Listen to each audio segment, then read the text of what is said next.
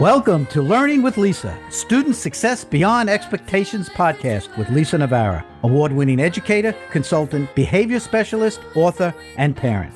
This podcast provides support for school leaders, educators, and parents. We share and discuss evidence-based resources that are embedded in social and emotional learning to meet the needs of students who struggle focusing and learning. Teachers and parents find information and strategies to improve students' academic, behavioral, and social-emotional performance. It's time to turn kids from I can't into I can.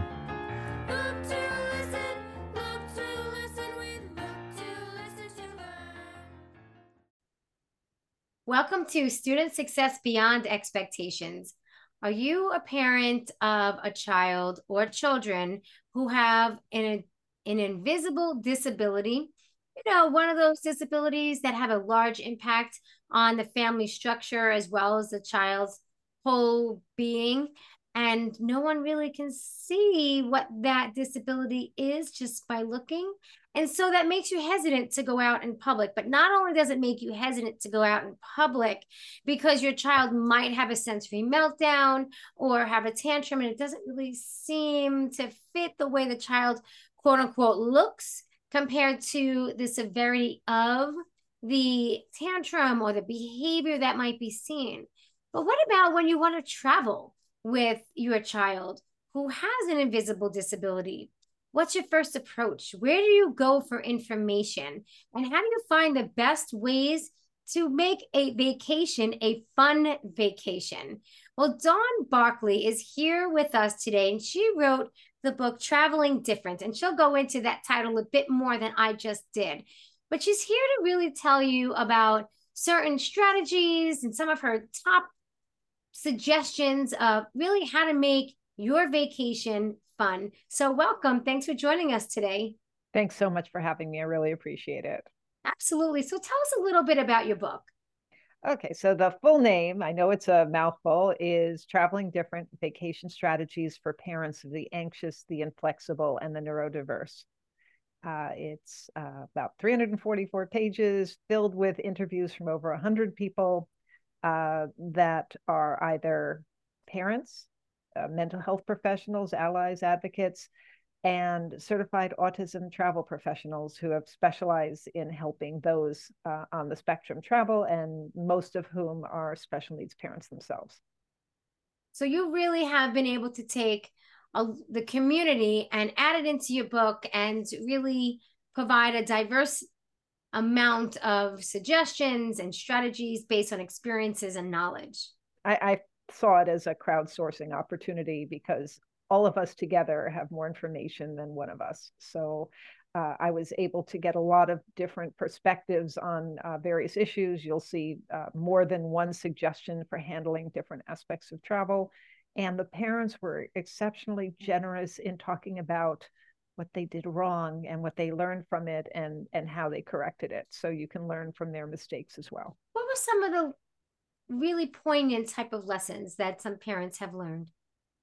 A lot of parents realize that they have to pace the trip to the child's abilities rather than what they used to do when before they had children. And they learned that the hard way by walking through Disney with a 9-year-old sleeping on their back or a child falling asleep at lunch. And they learned quickly that it was smart to spend the afternoon decompressing by the pool or in front of the TV, and maybe take on one tour a day or one activity a day. And one father discovered the hard way that they don't serve ice cream at Disney at 9 a.m. And his child wasn't really very understanding about that. And he was smart. He called his certified autism travel professional, who told him over the phone where to go in the park, where it was quieter, less people, the child could decompress, and they could, they could calm down until ice cream did open up at 10 a.m. So I like that. It's kind of like an SOS to the mainland, this certified autism travel professional. Yes. So where would someone even be able to find a professional and support such as that person? Yeah, there is a website run by a group called IBCCES who does a lot of credentialing in the autism world. IBCCES stands for the International Board of Credentialing and and Continuing Education Standards. And they run autismtravel.com. And if you go there and you click on travel agents, you can search by location. Even though if you like some of the things that the people in the book indicated, because I interviewed so many of them, you can work with them no matter where you're located, because Zoom works everywhere. Right. Yeah. So tell us about some of your top strategies to help make a vacation a fun vacation. Well, the first thing is to remember that you never spring a vacation on a child, whether they're neurotypical or neurodiverse. You just never do that. You don't wake up and say, hey, we're going to Disney today, or wherever you're going. It requires a lot of preparation, because you have to remember that children crave predictability and routine, and travel is anything but. So the idea is to find ways to make the trip as predictable as possible. So first thing is to introduce the child to the concept of travel. And you can do that in many ways. You can find picture books with the child's favorite character in travel situations. And I list a number of them in the book, but you can just go and speak to your local librarian and they can suggest far more. You can look at videos. Thank goodness in the age of video, you can see every aspect of a trip ahead of time, either through YouTube or from the supplier. I had one set of parents who would preview every aspect of a theme park, every ride ahead of time, to decide what they were going to rule out. And this sounds like a good strategy to me. You can do role play. I spoke to one special needs educator who had a student who was about to go on his first plane ride. He had never been on a plane before. They set the classroom up as an airplane. They took turns announcing into a microphone what the pilot might say. They took turns being the flight attendant, and they learned things like why not to kick the seat in front of you, why not to keep playing with the call button. So these are valuable things that you can role play at home. So you introduce that way. You can also write social stories. And if your audience doesn't know social stories, they should look up books by Carol Gray, who's a very well-known autism consultant. She can describe it far better than me. And then I also advocate mini experiences. So what I mean by that is that instead of spending thousands on a hotel before your child has ever spent a night away from home, perhaps you go one night to a local hotel, or you stay at a friend or relative's house.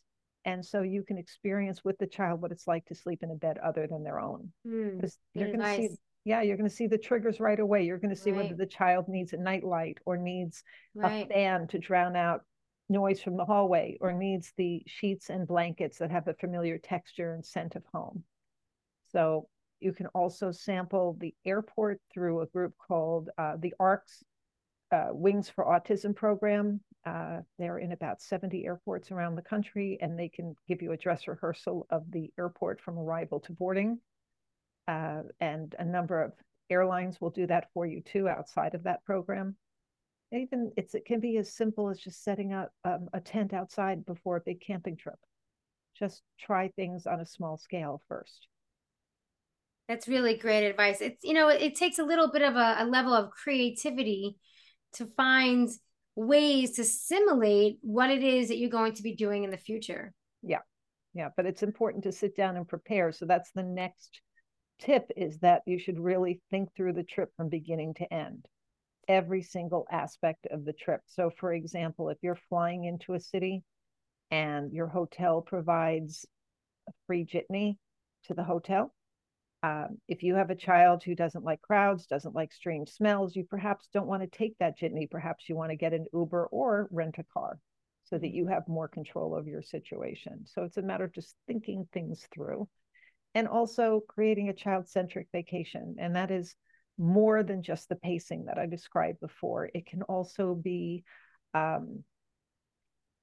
thinking about having the child have a say in the vacation. So maybe vetting 3 different destinations with a certified autism travel professional.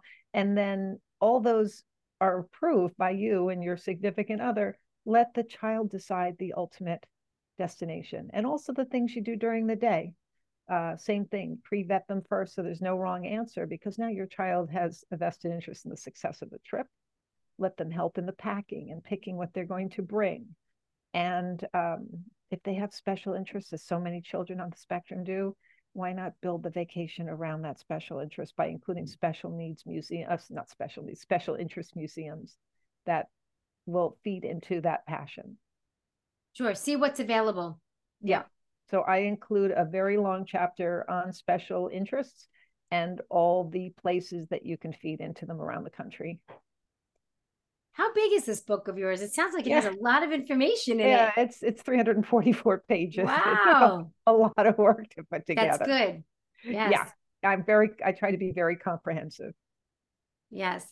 Yeah, I liked the fact that you were able to really solicit the information from a lot of people of some experience and knowledge based on what the topic is that you're talking about.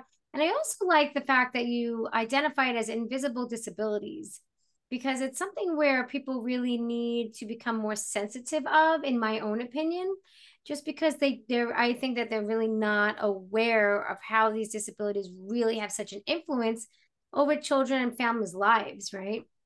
It's so true. And that's one of the reasons that many families don't travel, is because they're afraid that people will judge them if their child has a meltdown. They'll judge them as bad parents and the child as a brat, when really it's just the child is overwhelmed by all the sensations and all the input that are coming into their senses all at once that are unfamiliar. Right. And before we started recording, you did mention a statistics of 78% of parents. Would you like to continue? Yep. 78% of parents that were interviewed by IBCCES in a survey of 1,000 special needs parents said they won't travel. But that was better than it had been back in 2018, when that number was 87%. And one of the reasons, 93% of the people who said they wouldn't travel said they would consider it if they knew where to go, what to do, and knew where people would be more attuned to what they need. Hence the book, which I would hope would help them with that, because it is a checklist of what to consider and where to go. It's about 75% strategies as opposed to just destinations, but it does include all of the places that are either certified autism centers, which means they've been trained by IBCCES and credentialed by them, or autism friendly, which can be from a number of different groups, or it can just be that they call themselves autism friendly, which means you really have to do your due diligence and call those places and ask what they mean by the fact that they're autism friendly and what they offer, and decide if it's right for your child. And also if what they offer is being offered when you're there, because there are some museums that might have a low sensory afternoon one Saturday a month. That's not going to help you if you're not there that Saturday. Right, absolutely. So talk to us again a little bit more about some common mistakes. I think that's really helpful for the listeners to hear, so that way they could say, oh, that's something I didn't think about yet. So we want to talk about things maybe parents haven't really thought about, or something that might slip through the cracks for them. Yeah. So your child. So the most important thing is to consider your child and how they're going to react as you plan this vacation from E to Z. Always bring your go-to bag. And I listed in every chapter. So if people think I'm being redundant, it's just that I think people are going to read whatever chapters apply to their particular trip. Yeah. So go-to bag can have everything but like favorite snacks, noise canceling headphones always, dark glasses if you're going someplace where there's going to be bright lights. Also theme parks at night, bring your dark glasses because that can be very disturbing, all those bright lights. Fidget toys, electronics filled with your favorite movies and television shows, anything that's going to keep the child occupied. I recommend a change of clothing as well, especially for the mom, because I have been vomited on in flight. I know how disturbing that is, but also for the child to bring a change of clothing for them. So the bag is listed in every chapter. And I think everything else is really dependent on where you're going and how you're getting there, which is how I broke the book down. So if you need to bring a lot with you, the child needs a lot of things, you may consider either car travel, which puts you in control because you decide where you're going to stop and what you're going to do and what the pace is, or train travel, because Amtrak has very liberal baggage allowances. And also by taking the train, it gives you more chance to focus on the child instead of the road. But say you are going on a road trip, you want to scope that out in advance and figure out where you're going to stop. If your child is going to have a lot of pent up energy, you're going to want to find where the playgrounds are, where the parks are en route. You may want to drive when the child is normally sleeping, or you certainly don't want to have a child stuck in traffic and being wired. And, rush hour, you may want to skip rush hour and just decide you're going to be at a park during that time. So it's a matter of really being focused on whatever it is you're planning to do. And that's where the tips lie. So I'd say the biggest mistakes are not preparing enough, not viewing things on video, not realizing that you can always check in for a flight with one parent checking in, the other staying with the child in the stroller. Or for a hotel, now you have digital check-in at some hotels so that you can do it all with your phone. You can also, I always recommend also staying at a hotel with a kitchen or kitchenette. So you can plan the child's meals, especially if you have a finicky child. There is a long chapter on restaurant dining. Restaurant dining. Yeah, that was one of my issues with just having the screaming in restaurants. But talking about ways to get around the problems in restaurants. For example, bringing a stopwatch or a digital clock that works on battery and showing the child, like, in 10 minutes, we're going to go for a walk and then we'll come back, so that, you're not waiting endlessly for the food, which you sometimes are. At least you're breaking up the time and the child can see what, how much time is till they can go outside and take a walk. And there's an end to the wait. So there's a lot of things like that. Ordering ahead of time at the restaurant, so some food is waiting for the child when they get there. Eating ahead of time so the child isn't starving when they get to the restaurant. And maybe just having the child eat dessert while you're eating your main course. Tips like that. Mm-hmm. Really great tips. Dawn, is there anything else that you feel like parents need to know before we leave? I think they need to know that if they check out my blog, which is at travelingdifferent.com, they are going to have access to my blog. And the blog has a lot of information that either updates or supplements the book. For example, I have a whole story on how to handle the come down after the trip, like when the child has to come down from the high of vacationing, which would have been a great final chapter if I'd thought about it before the book went to print. But there's also a whole chapter on a company called Becoming Rentable, which is a company that I found out about after the book went to print, that's vacation rentals. And I also, if you're not going to stay at a hotel with a kitchenette, get a vacation rental. But a lot of them are self-reporting, which means that they might say that they're handicapped, wheelchair accessible, or that they are good for kids with autism, when really no one's really checked it out. Well, the people at Becoming Rentable do check those things out. And so that is a very good resource to find even a hotel that will, or a vacation rental that will cater to people with vision and hearing problems, as well as needing a wheelchair accessibility or being on the spectrum. Parents, you can hear all of these suggestions that we are discussing with you today. We hope that this has been helpful, from the go-to bag of everything that your child might want or that comforts him or her, to really even ordering ahead at the restaurant. So there's a wide range of strategies and information here for you to explore. So thank you very much, Dawn. We're going to add in your information in the description so parents are able to follow through and find out some more information that can help them to make sure that their vacation remains a fun vacation. Thank you very much. You're welcome. Thank you for joining us. Thank you for listening to the Student Success Beyond Expectations podcast, where school leaders, educators, and parents meet on behalf of children who struggle with learning. To bring workshops to your school or organization, contact Child Behavior Consulting and get started with resources available at childbehaviorconsulting.com Amazon, and teacherspayteachers.com for ready-to-use resources and children's books. If you enjoyed this podcast, remember to review, subscribe, share, and give us a shout out on social media.